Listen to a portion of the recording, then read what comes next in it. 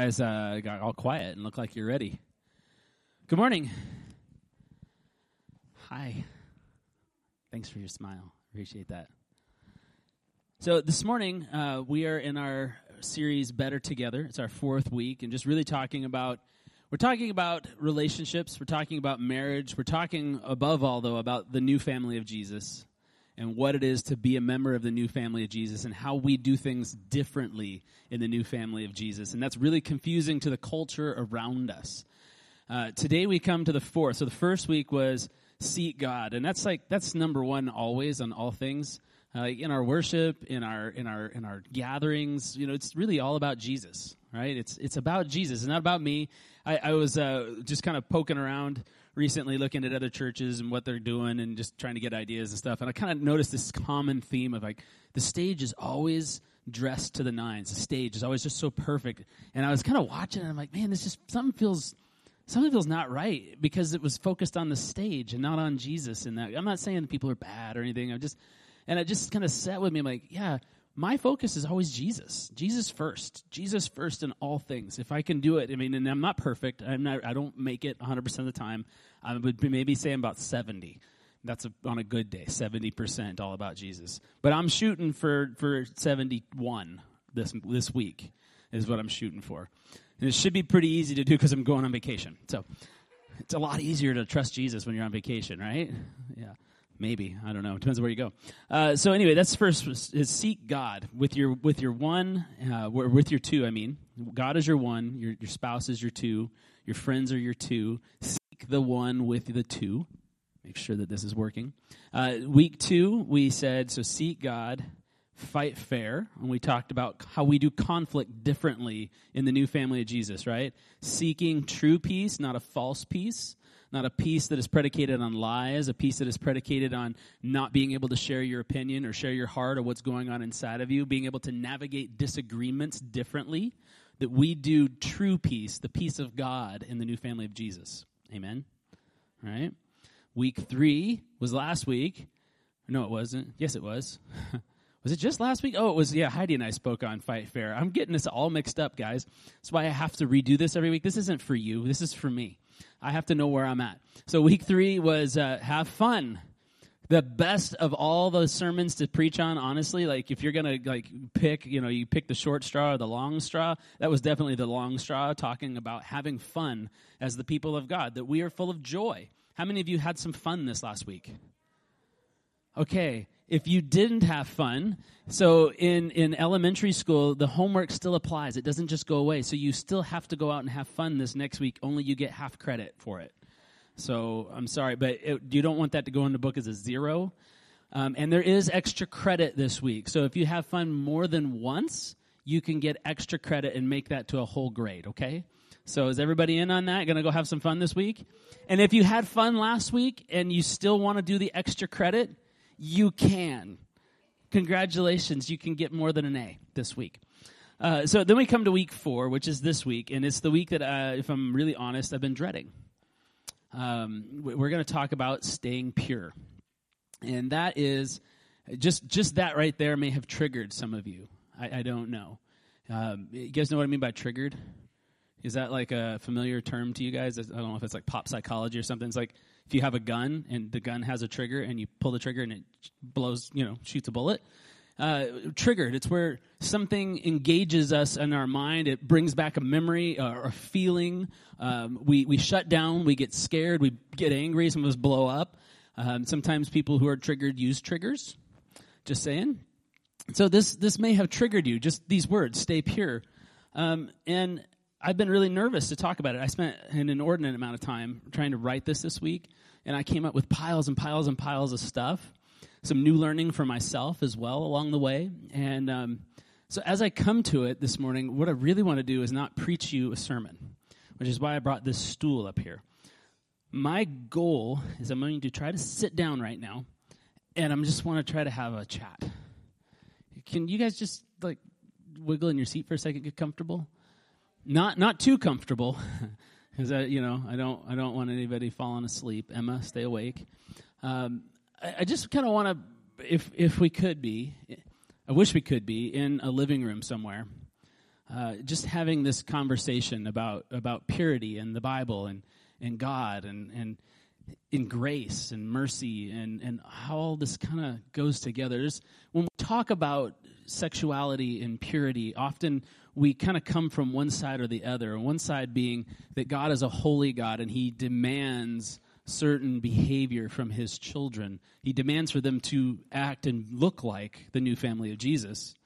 And he has a right to because he's holy. And then we come from this other side that, but God is a God full of grace and a God full of mercy, and he's just always forgiving and always like not glossing over sin, but forgiving sin and removing sin, and he's just so full of grace. And we can come to this place of just grace alone and never transform or change. You follow me with what I'm saying here? Grace needs to have teeth, right? So when God is holy and he gives grace, his grace has teeth. It costs him something. And so this morning, that's what I'm hoping to bring is a grace with teeth this morning. So a whole lot of love and maybe a little bit of a prick in our hearts and what God's calling us to. This subject if you've got kids in here and you're worried about it, we're going to be fine for 12, 13-year-olds. That's what I see in the room. And honestly, I'd kind of hoped, and I do this every week, I hope there's more people here than there ever is, but I'd kind of hoped that more of us were here because this is a really important conversation. Because sexuality is out of control in our culture. It really is. And we're going to talk about that more in a minute. I mean, it's off the hook, which is a fishing analogy, and I don't know why I had to use that there, but I did. And then on top of that, so we got sexuality that's off the hook, but then sexuality in the church has not been done well. We've not talked about it well. I just want to be really upfront about this. I, as a pastor, have not talked about this well. I chose, as a young person, a decision for purity in my sexuality and chose to remain a virgin until I was married. It feels even awkward saying that. So this is why we're in my living room, not here in church. It's like, we're in my living room in my house. Stay out of my bedroom. But I was talking with Sarah actually this morning about this, and I said, as I was processing this, I realized that while I made that decision, it wasn't based on any biblical knowledge. It was just entirely based on, this is what your leaders told you to do. And I said, okay. And then I was really shy, and so that, being shy kind of makes it easy. If you're afraid of girls, it's really easy. And purity really for me at that age and stage of life really only applied to what we did with our bits and bobs. As a friend of ours we got to hear recently, Deb Hirsch, she's Australian, so she talked about sexuality and she talked about bits and bobs. And so it wasn't offensive, it was really kind of fun, and I can't do the accent, so you just have to go with it. So anyway, purity just applied to what we did with our bits and bobs, right? So what we did in our bedroom or a car or wherever. It's not a holistic view. And so the church hasn't dealt with sexuality on a holistic view. And so people will come to church and they'll hear a really hard sermon, if they hear anything at all on sexuality. They don't hear that it's good, that God made it, that Genesis chapter 1 through 3 is so critical for us to understand. I can't hammer this home enough. If you guys would just all memorize Genesis 1 through 3, you'd probably make me much happier pastor. I don't know if it'll help you at all, but it's just amazing. And it helps us understand our who we are. And it helps us understand who God is and what God's design for things are. If you've come in this morning and you were triggered by those words, stay pure, I want to ask you just to kind of settle into your chair and give this a listen. And hear the heart of God this morning. If you've come this morning and you've got nothing but, even, this is interesting too, because our consciences tell us that these things are wrong, even when our culture tells us that they're right. And we come in wounded and hurt, and we carry pain from a lot of past relationships. We carry pain from our families of origin over sexuality and these things. And you're sitting here and going, I'm just filled with shame right now, that there's something that is permanently broken inside of me, and I'm just forever going to be that way. And so I'm just going to do what Solomon said to do last week, that I should just eat, drink, and be merry, because tomorrow I may die. I want to ask you just to hold on to that. Set your shame down, set your guilt down for just a moment, and hear the voice of God. If it's talked about in church, people often walk away feeling unloved or unlovable. And the last thing I want any of you to ever feel in this place is unloved and unlovable. I heard another speaker, Brenda Salter McNeil. She was actually just talking about her book. She wasn't even talking about what was in the book. She was talking about the cover of the book. And she said, "You guys see the cover of this book? It's so amazing." She's telling us all about it. And we're like, okay, whatever. And then she made this comment. She said, "I think a book is like the church. It should start telling the story before you enter the doors." The church should be telling the story before you enter its doors. And as I was preparing this sermon, I realized, our church does start to tell the story before you enter the doors. I got a picture to show you. Can you put the picture up there? Can you do that for me? There you go. Your mistakes do not define you.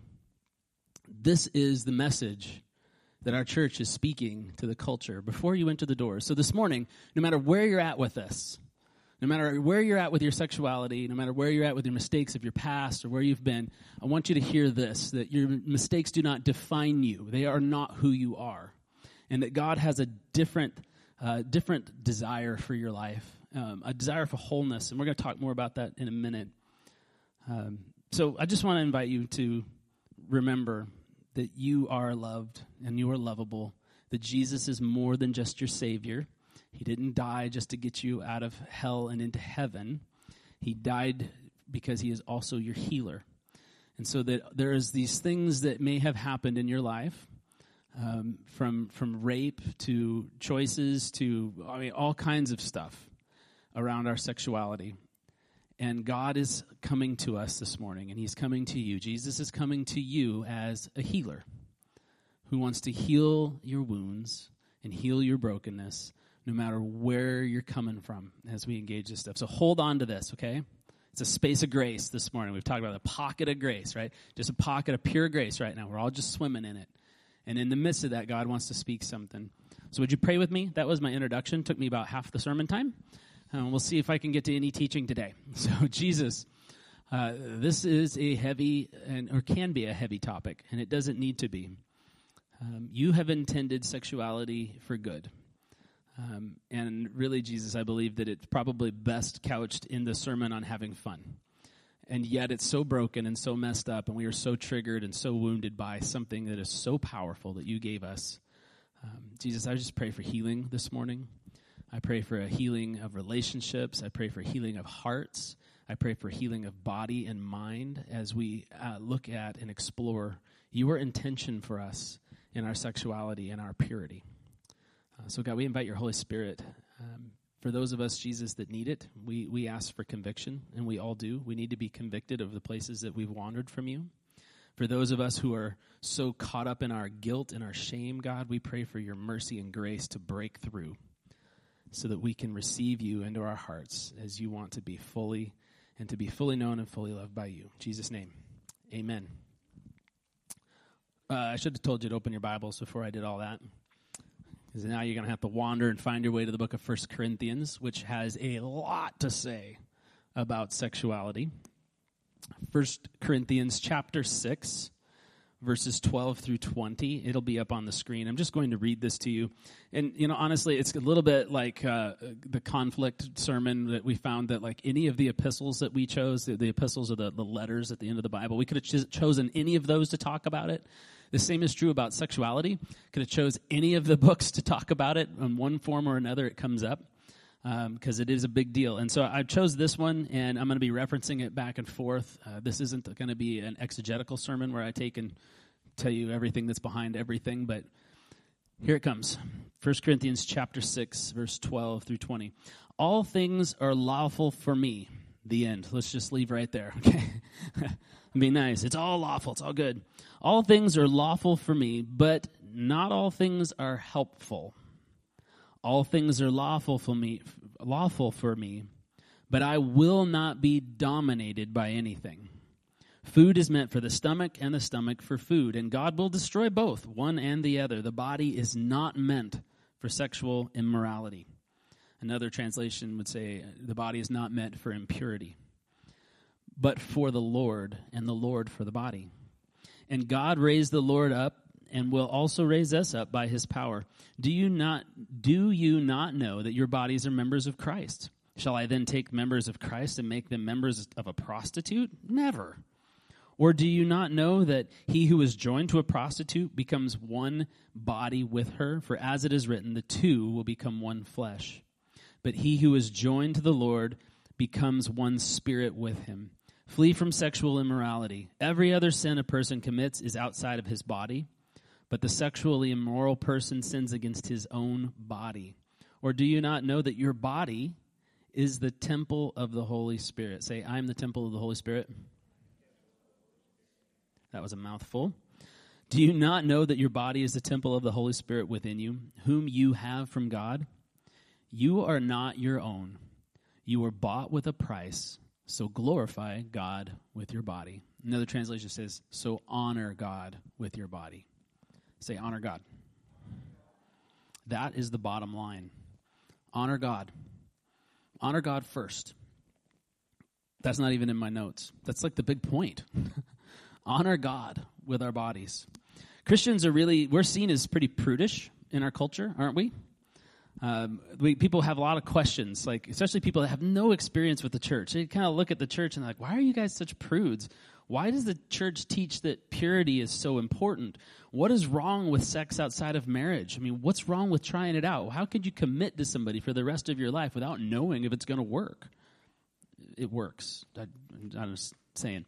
Why do the scriptures come off so harsh sometimes? Like, Paul sounds like a jerk right here. You just got to admit it. He just doesn't sound very nice.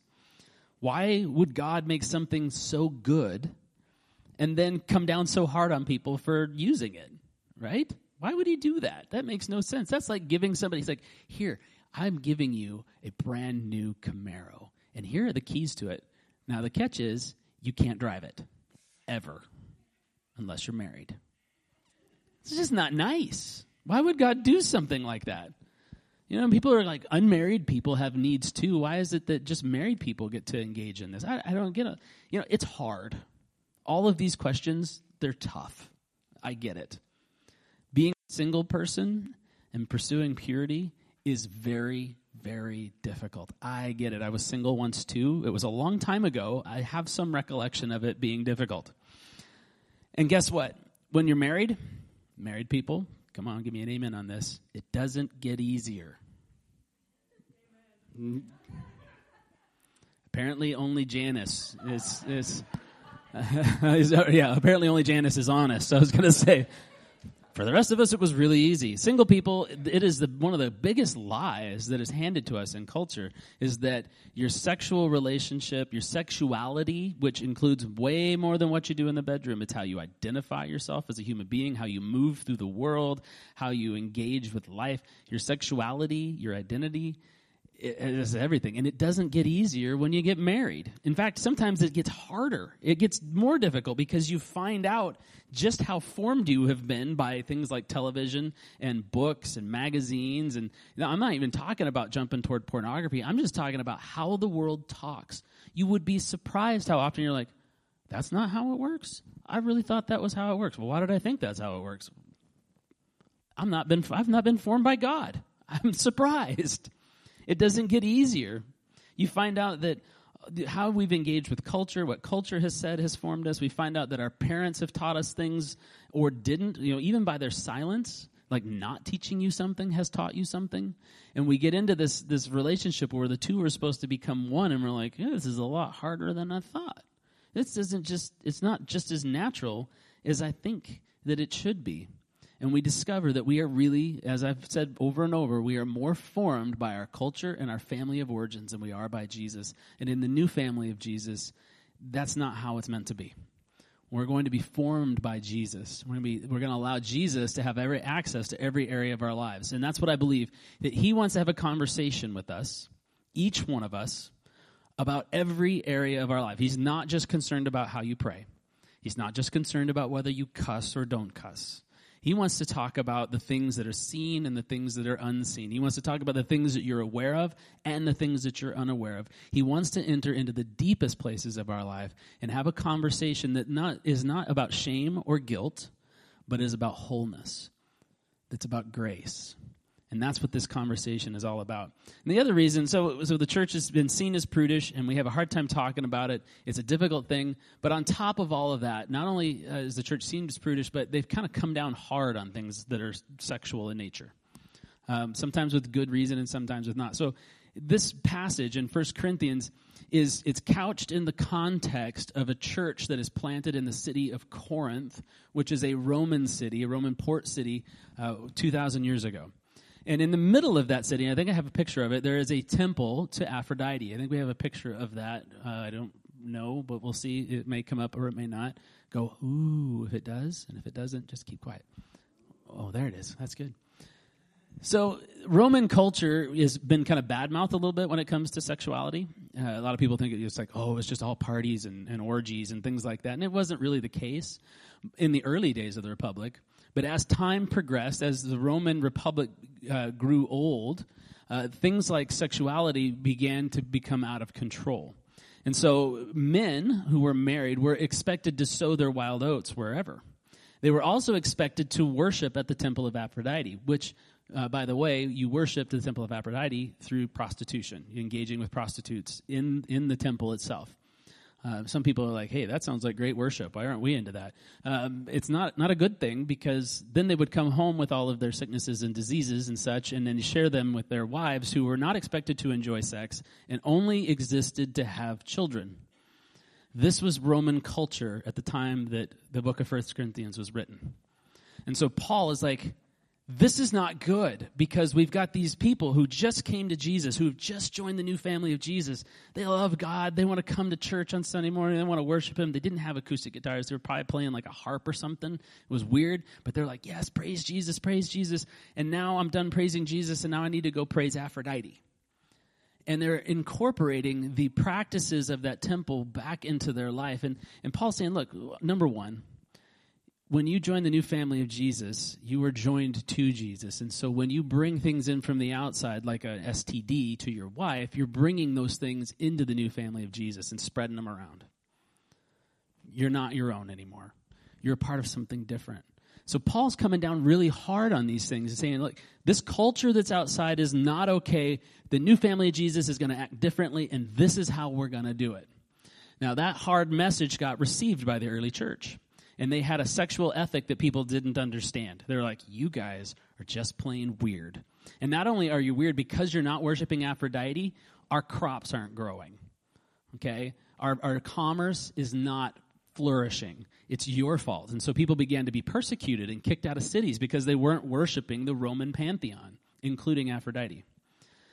The church received that message. They acted differently. And then as time went on, the early church fathers, within 100 years of this time, began to get a little crazy with Paul's messages. So we come to the year 185, and we get this guy named Origen. I have a picture of him, too. I think it was like the first camera. This is what they look like. And could you have a more original name than Origen? Is that even possible? It's like where the word original comes from. So he lived from 185 to 254. This guy is one of the top scholars in Christianity, in all of Christian history. Super duper smart guy. That's why his forehead's so tall. His brain is a little bit bigger. And he lived in Alexandria, Egypt. He probably wasn't as white as that. He was probably more Egyptian. And he began to study the Bible, and he was reading my favorite book, Genesis chapter 1, and he kept going over and over Genesis chapter 3, looking at the fall of man, and he came to this conclusion. Something is fundamentally wrong with humanity today because of what happened with Adam and Eve. And the thing that defines that fundamental brokenness is sex. The thing that defines that fundamental brokenness is sex. He called it original sin. It had to do with how we procreate, and he said that is all broken now. It doesn't work anymore. And so what he did, he's like, original sin now becomes this theology that we still buy into today. But he went home after pondering all this, and he castrated himself. Yeah. Following Paul's instructions, or now my brain is mixed up. Was to Jesus? If your eye offends you, cut it out. If your hand offends you, cut it off. And so he's following these dictates of this new sexuality that we're living in as a family of Jesus, and he castrates himself. Now, early church fathers at that time, they said, that was a really bad idea, dude. Why did you do that? And it was roundly condemned as really poor judgment on his part. And they didn't have like anesthesia. I don't know. I'm just saying. Yeah. So, but this guy is forming Christian thinking to this day. And that was his thinking around sexuality. Then we come to another guy who lived just a while. I didn't write down the dates, but it's up here, 354. So, about 100 years later, this guy, Augustine of Hippo, was born. Whenever it's Augustine of Hippo, I imagine him like riding on a hippopotamus and, this mythical creature. It's just amazing. But this guy, before he became a Christian, was a sex addict. He was. He visited prostitutes and all kinds of stuff. And he was what some would call a trisexual. He would try anything. And he had like even children and stuff, which was okay in that day and age. I don't understand why that was ever okay. But just anything. He had a mistress that he lived with for 14 years and had children with without ever getting married. And his whole identity around this idea of sexuality was super, super broken. And then he came to Christ. And he looked at sexuality and said, you know what? Origen got it right. This is a part of original sin. And the only way that this is okay is if you're having children. If you intend to have children, then this is not sinful. But every other aspect in which this would enter our lives is sinful and broken. So he went from sex addict to complete prude. I guess, I don't know what you call the other side of that. Just way out to this other end. And these are the guys, our foundational leaders, the people that have been developing our theology. And really, people would say that Augustine has, what's the word I'm looking for? He has influenced, thank you. I'm like, involved? No. He's influenced Christian theology more than anybody else in the last 1,500 years, except for maybe Martin Luther. This guy has a lot to do with how we think and believe about God based on the Scriptures. And yet, so this is what we're carrying. The church has not taught it well, and this is a part of why. Does that make sense, what I'm telling you? I'm trying to give you a little bit of picture of a church history around this stuff. It's difficult to untangle the things that were taught to us from what the Scripture is saying and from what God is speaking to us in the midst of our culture, and then you add the culture on top of that, and it just gets really messy. And so as pastors, we're like, you know what? This is hard. Why would I want to spend my time preaching about this? Like, can I do something easy? Let's just talk about love. Let's talk about grace. Let's talk about having fun. That's easy. But untangling my family of origin mess, untangling my cultural mess, untangling my theological mess, all from this stuff, and to figure out what is God saying today is tough. And it's not just me that struggles with this. This has been church history. We've had bishops that have had concubines. We've had pedophile priests. We've had pastors that have affairs and church leaders nursing porn addictions. It's not just a common everyday Christian. It's your leaders that are struggling with this stuff. We're hurt. We're ashamed. We're broken. There's divorces. It's just sexuality is tearing the church apart. It is. It's tearing the church apart. But I want you to hear this. I believe... No, I'm going to take off the I believe because that makes this passive. God wants something better for you. Can you just look at, like if you're a parent, look at your kid and say, God wants something better for you? And if you're not a parent, look at your spouse. And if you're not married, look at the person next to you. Say, God wants something better for you. That was awkward, wasn't it? Can I just tell you that it feels awkward, but what you just did was you preached the gospel to one another. Did you know that? That you just preached the gospel, the good news of Jesus Christ. God wants something better for you. When we apply it to hell, God wants something better than hell for you. Oh, bonus, everything's up from hell, right? When we talk about our sexuality, God wants something better for you than what this world is offering, than what you've been taught, what you've learned, what Origen thought was right. He wants something better for you. How many want to say amen to that?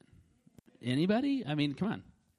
So Paul, the practical theologian, he's speaking into this culture of rampant sexuality, this radical message about sexuality, that God has a purpose for it, that it has a place, that we are joined to Christ, and so in the midst of that, we have to work for purity.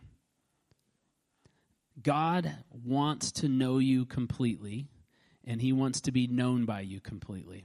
That is God's ultimate good, to be known and fully loved. That is what God desires for you. That is the more, the better that God wants. That you would be known and fully loved by him and by somebody else in this world. It's not just a far-off promise. It's not just a far-off hope. It's good news then, and it's good news today. That you can be known and fully loved. That's what God desires. It's this big picture of what God wants. It's what healthy sexuality looks like. It's not dominated, as Paul says. It says, all things are lawful for me, but I will not be dominated by anything. And that's what we see is going on in this rampantly sexualized culture, is that we've become dominated by sexuality. I'm not just saying dominated by sex or dominated by pornography. We're dominated by sexuality.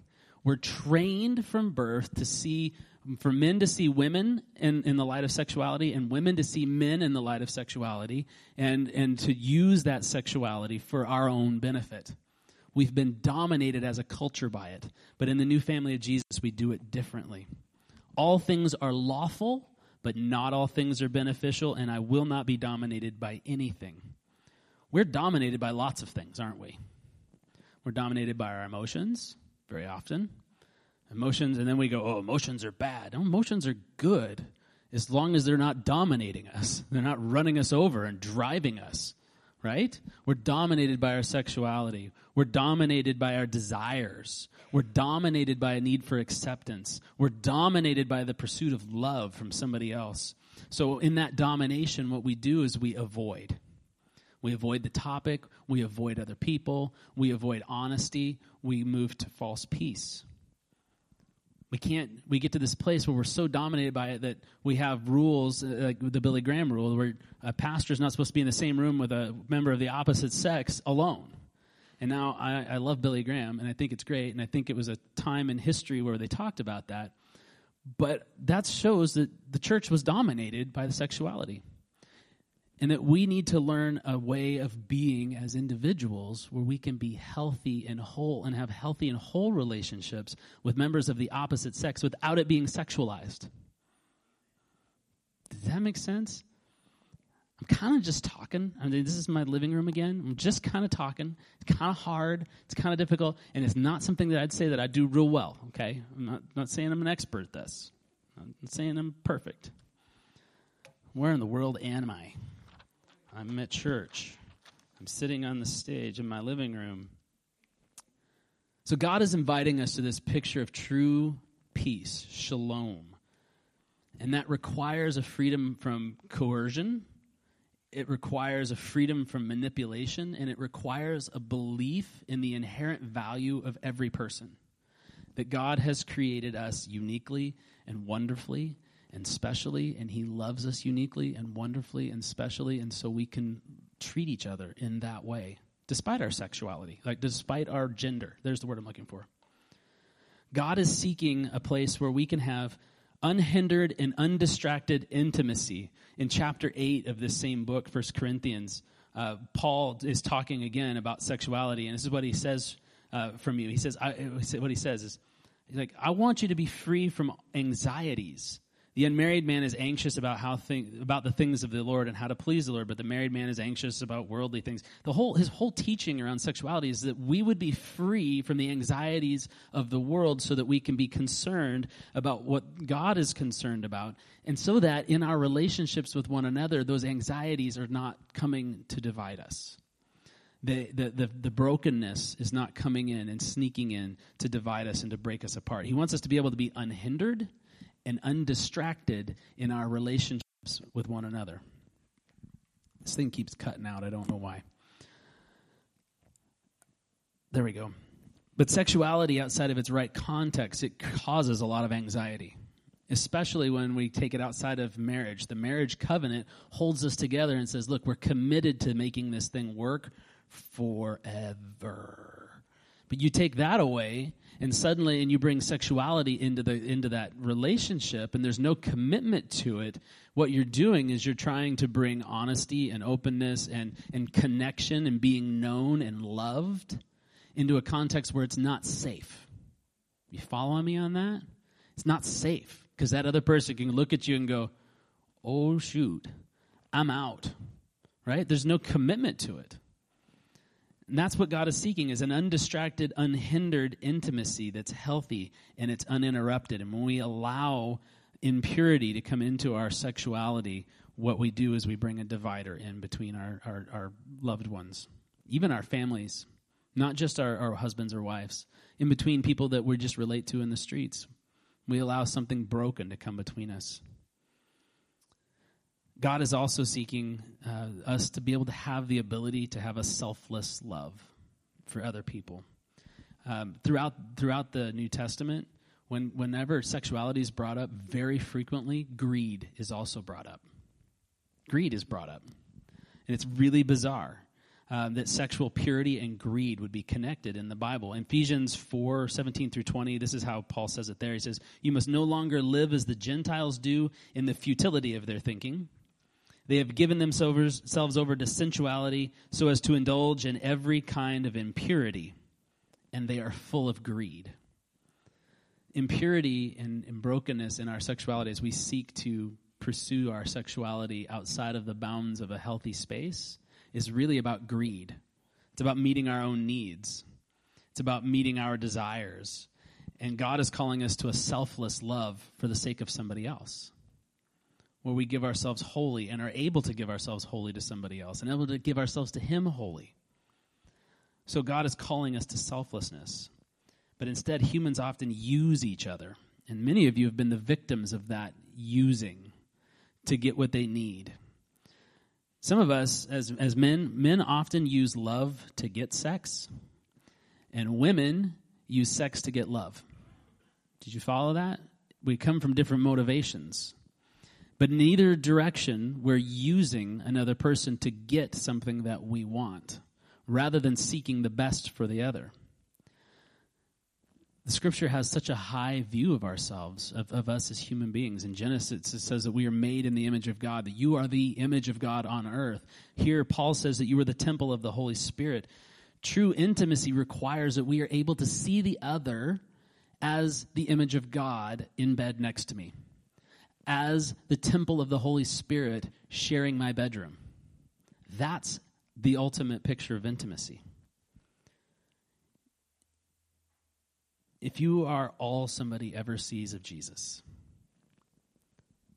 if you were that, the question is, what does your sexuality say to them about who God is and how you pursue your needs and wants? Or is it that you're turning and being selfless for the sake of somebody else? How does your ability to love well and to love purely speak of who God is? And I don't say that, again, with any guilt. I don't want to put shame on you. But I want to invite you into something more. I want to invite you to live as a member of the new family of Jesus and to pursue purity.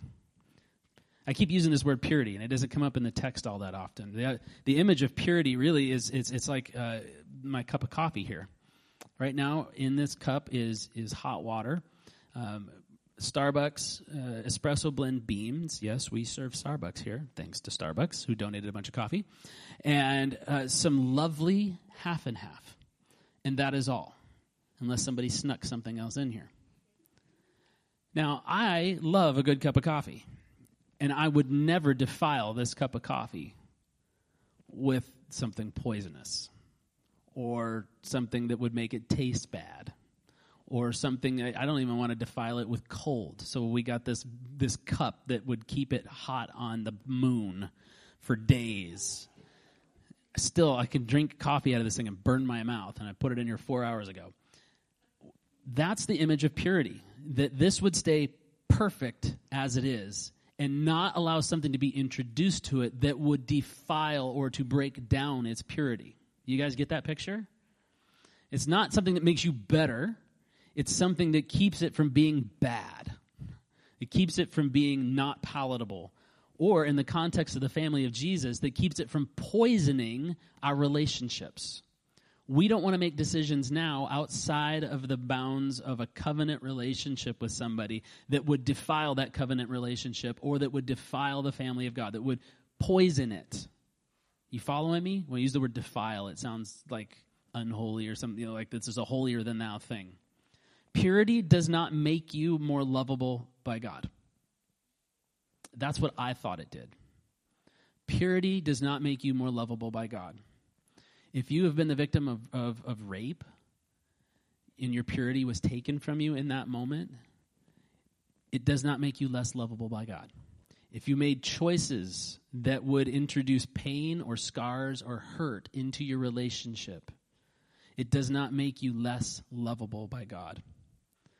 Purity doesn't make you more lovable, but it makes you more able to love. You following that? You with me? Yeah. Okay. Purity makes you better able to love God and to love others. So pursue purity. Pursue protecting the coffee. Keep the coffee hot and pure. I like my coffee black and sometimes with cream so I can drink more coffee. But we keep it pure so as not to ruin it. Purity is a pursuit. It is not a destination. This is the thing that the church has done. There was this whole, and Sarah, again, we just had the shortest of chats this morning, and you're like in the sermon 9 times. It was literally like 8 sentences, and here you are again. We talked about the whole purity movement in the church. I kiss dating goodbye and all of this stuff, and it's created this whole culture of shame and performance. And that we get people in that like, I've arrived. I kissed dating goodbye, and it's in my past. I'm now, and we like get this holy thing about us. You guys encountered Christians like this? I am so holy. It's not a destination that we arrive at. It's something that we pursue because all of us are broken. We all are broken somehow. We got grandpa in our bones, even if we haven't made mistakes ourselves. We carry impurities in us, and we are pursuing the removal of the impurities. We are pursuing purity rather than arriving at a destination. And we do that by choices. God loves to let us make choices. Crazy theology right here. That God gives you the choices. You know where we get this from? We get this from the idea of free will. We've all been given free will. We get to make choices every day. Lots of choices. And God's standing there going, you get to make a choice today. Congratulations. This is so exciting. And God gets excited about these choices that you're making. And he's like, what are you going to choose? And it's like reading a choose-your-own-adventure book, right? Where is this going to go? I don't know where this is going to go. God's like, I don't know where this is going to happen. This is amazing. What are they going to do? And they're going to choose. And we get to choose every day when we're called to make powerful choices. Because you know what I mean by powerful choices? They're choices that affect our future. They're choices that affect our families and our relationships. They're choices that affect our oneness with God. We get to choose every day.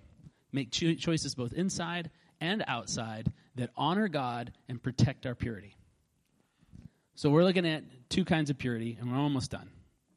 You guys still with me? Like some of you look like you're like sitting on the front of a locomotive going 80 miles an hour and your face is just peeling back. Some of you are like, big deal. I don't know. So just stay with me. We're going to talk about inward purity and outward purity because these are really important. And before, I don't know, I could flip-flop this however I want to. Let's just talk about this. Outward purity. So outward purity is pretty clear and obvious, right? What that means is making moral decisions. It makes making decisions that will protect our marriages, making decisions that will protect our integrity as an individual, our health. It's making decisions that protect our heart. It's making decisions that protect our relationship with God. But it's doing that out of an understanding that big picture of sexuality. And it comes back to Genesis, and I keep pointing back to it, but I'm going to read this to you because Paul brings it up right here in 1 Corinthians chapter 6. Therefore, a man shall leave his father and mother and hold fast to his wife, and they shall become one flesh. And the man and his wife were both naked, and they were unashamed. There's this process that's taking place here. It's leaving and cleaving. We've heard like that phrase before. Like cleaving with me, I'm thinking a meat cleaver. It's chopping something in half, but it means to hold on. Maybe that's why a meat cleaver is just heavy. You have to hold on tight. So you leave your family of origin. You cling to something new. And that clinging develops into a one fleshness. See, sex is the top of the mountain for humans. We have climbed a ladder or a mountaintop as we move toward intimacy with one person to become one flesh. But in our culture, we often get it flipped. We get this flipped upside down, where we go for sexuality without commitment.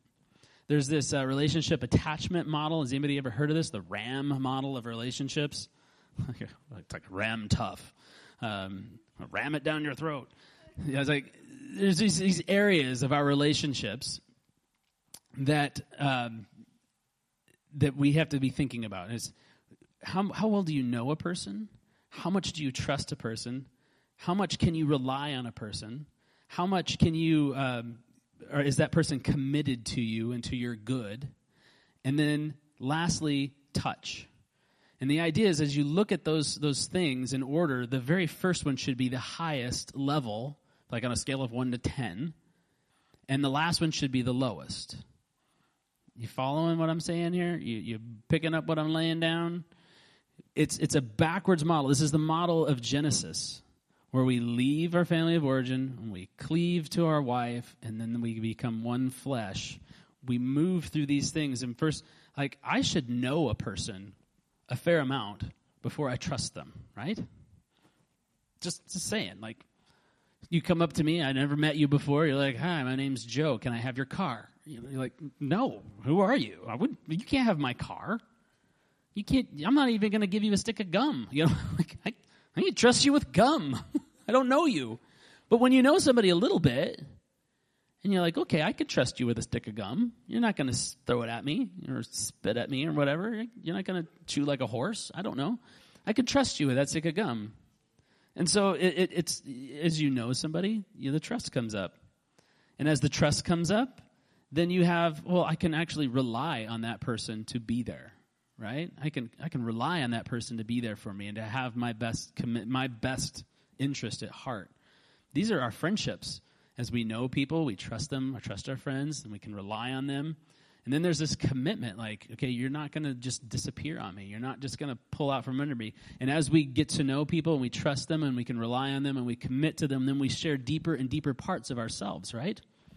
We have friends that we can share just about anything with. But we don't do that with people we don't know or trust. Then sex is at the very end of this thing, where touch comes into play. And it's the smallest of the things. It's not to say that touch isn't awesome.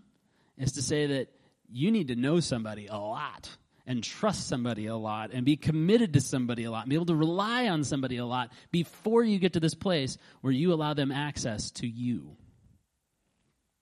Yeah? This isn't a psychology idea. This is leaving and cleaving. This is leaving your family and cleaving. And it's the very picture of God and the church.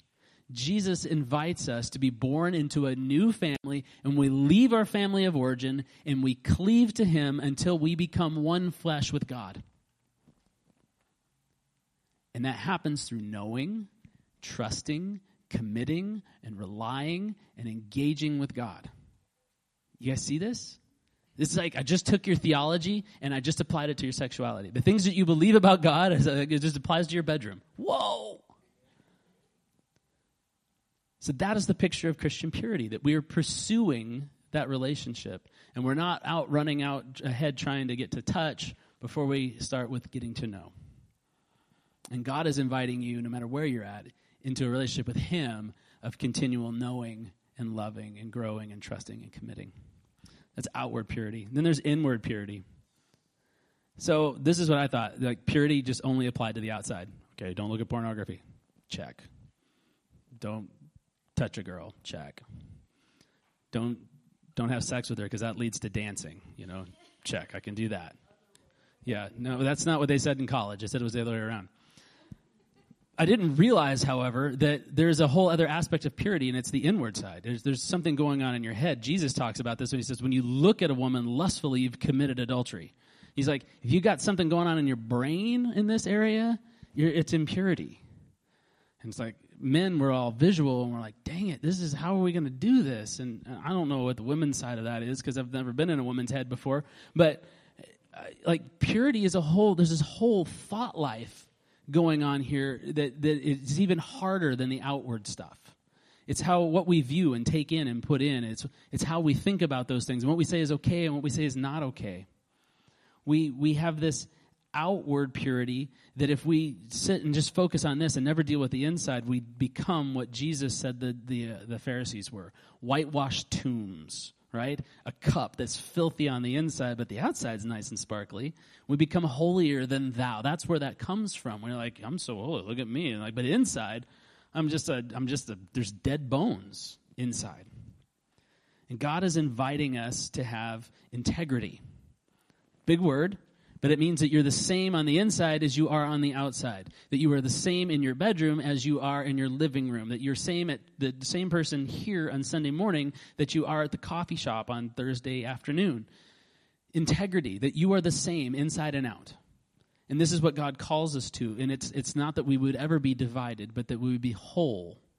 That's wholeness. Integrity is a picture of wholeness. So we pursue inward wholeness as well. We want to be the same person all the time. Pursue inward purity. Leaving and cleaving and on the outside, but leaving and cleaving as well on the inside. And the only way to do that, really, is to stay close to God. Back to the second verse is the same as the first, a little bit louder and a little bit worse. Seek God. It is the only way to bring inward purity. It's not your accountability partner is going to bring inward purity, because they don't know what's going on in your head. Seek God above all. Let God bring conviction. Let God point out where you have fallen short and respond to him.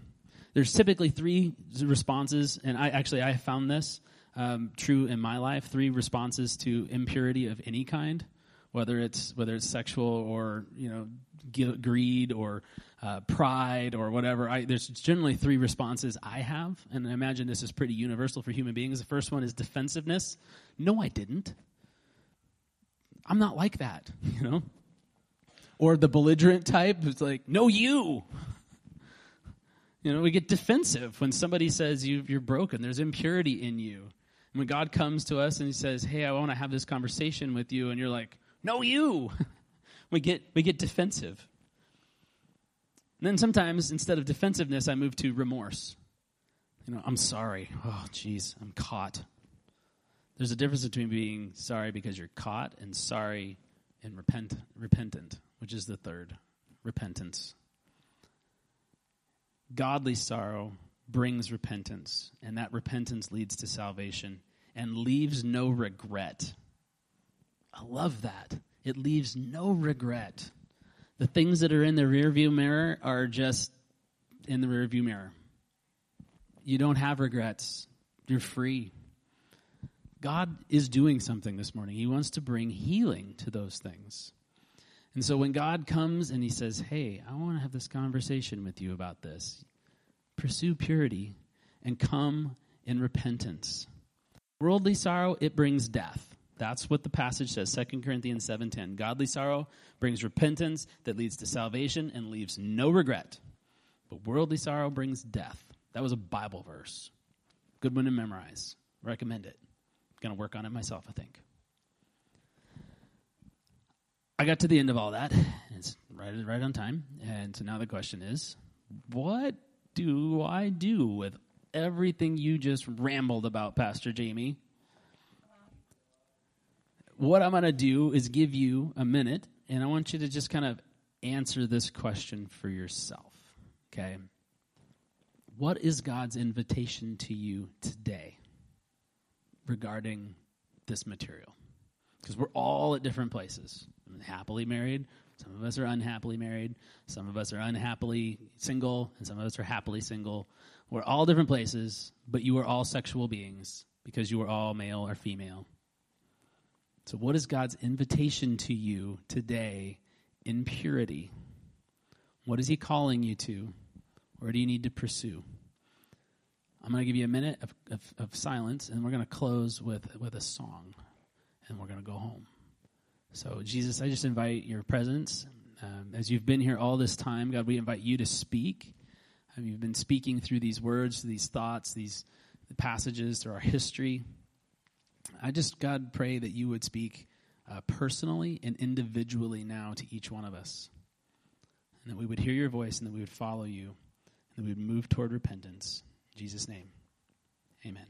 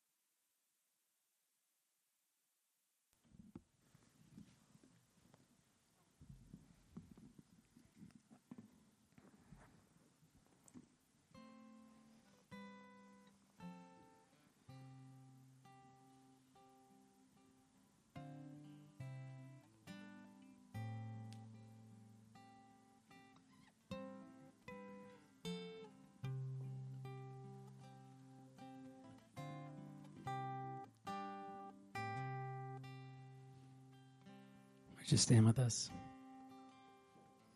Here I stand before you now,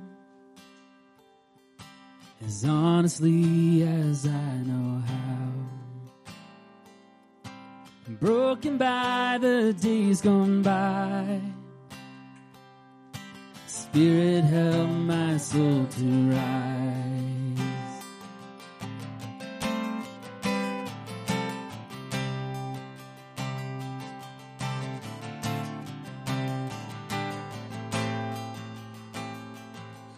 Oh, I tried my best, but still I failed. And even then, you're with me there. You remind me I'm a child of God, regardless of the things I've done. Oh, my hope is found in perfect love. Sing your mercy. Your mercy triumphs over judgment. Love wider than horizons, stronger than all sin. Lord, your kindness leads us to repentance, to the heart of God. Your heart, oh God, is all I want.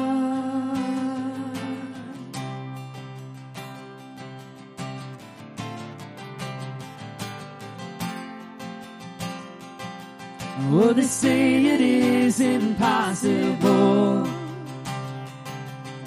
to ever save a sinner's soul.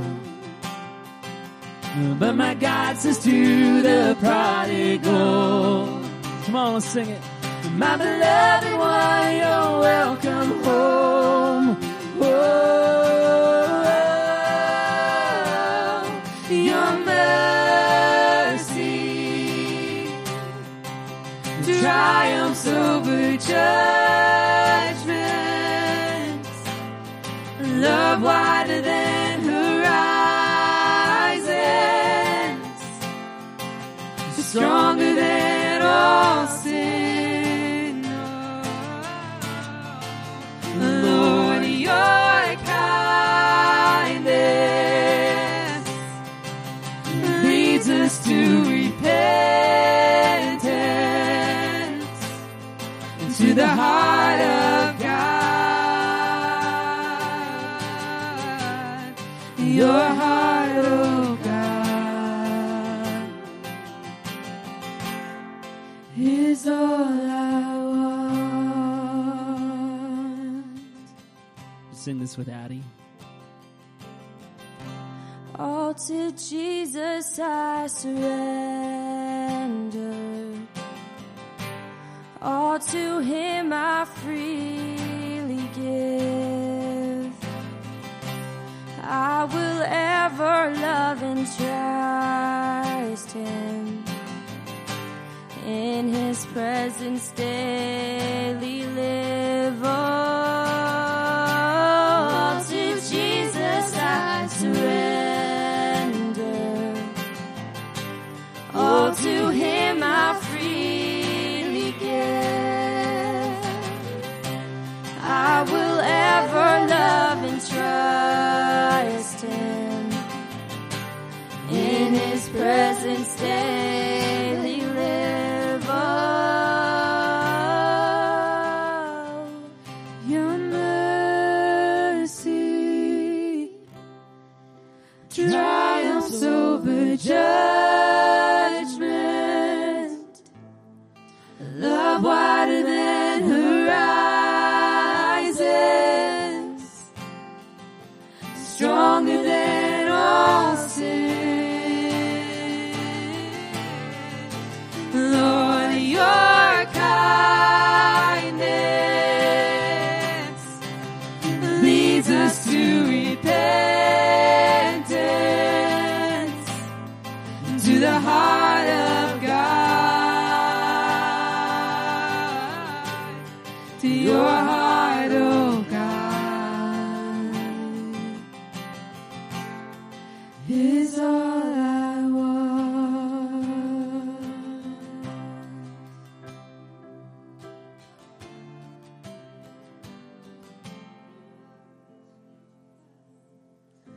So Jesus, we just invite you to continue speaking to us all over this place. Lord, we just confess we're human beings, and there are places where we've messed up.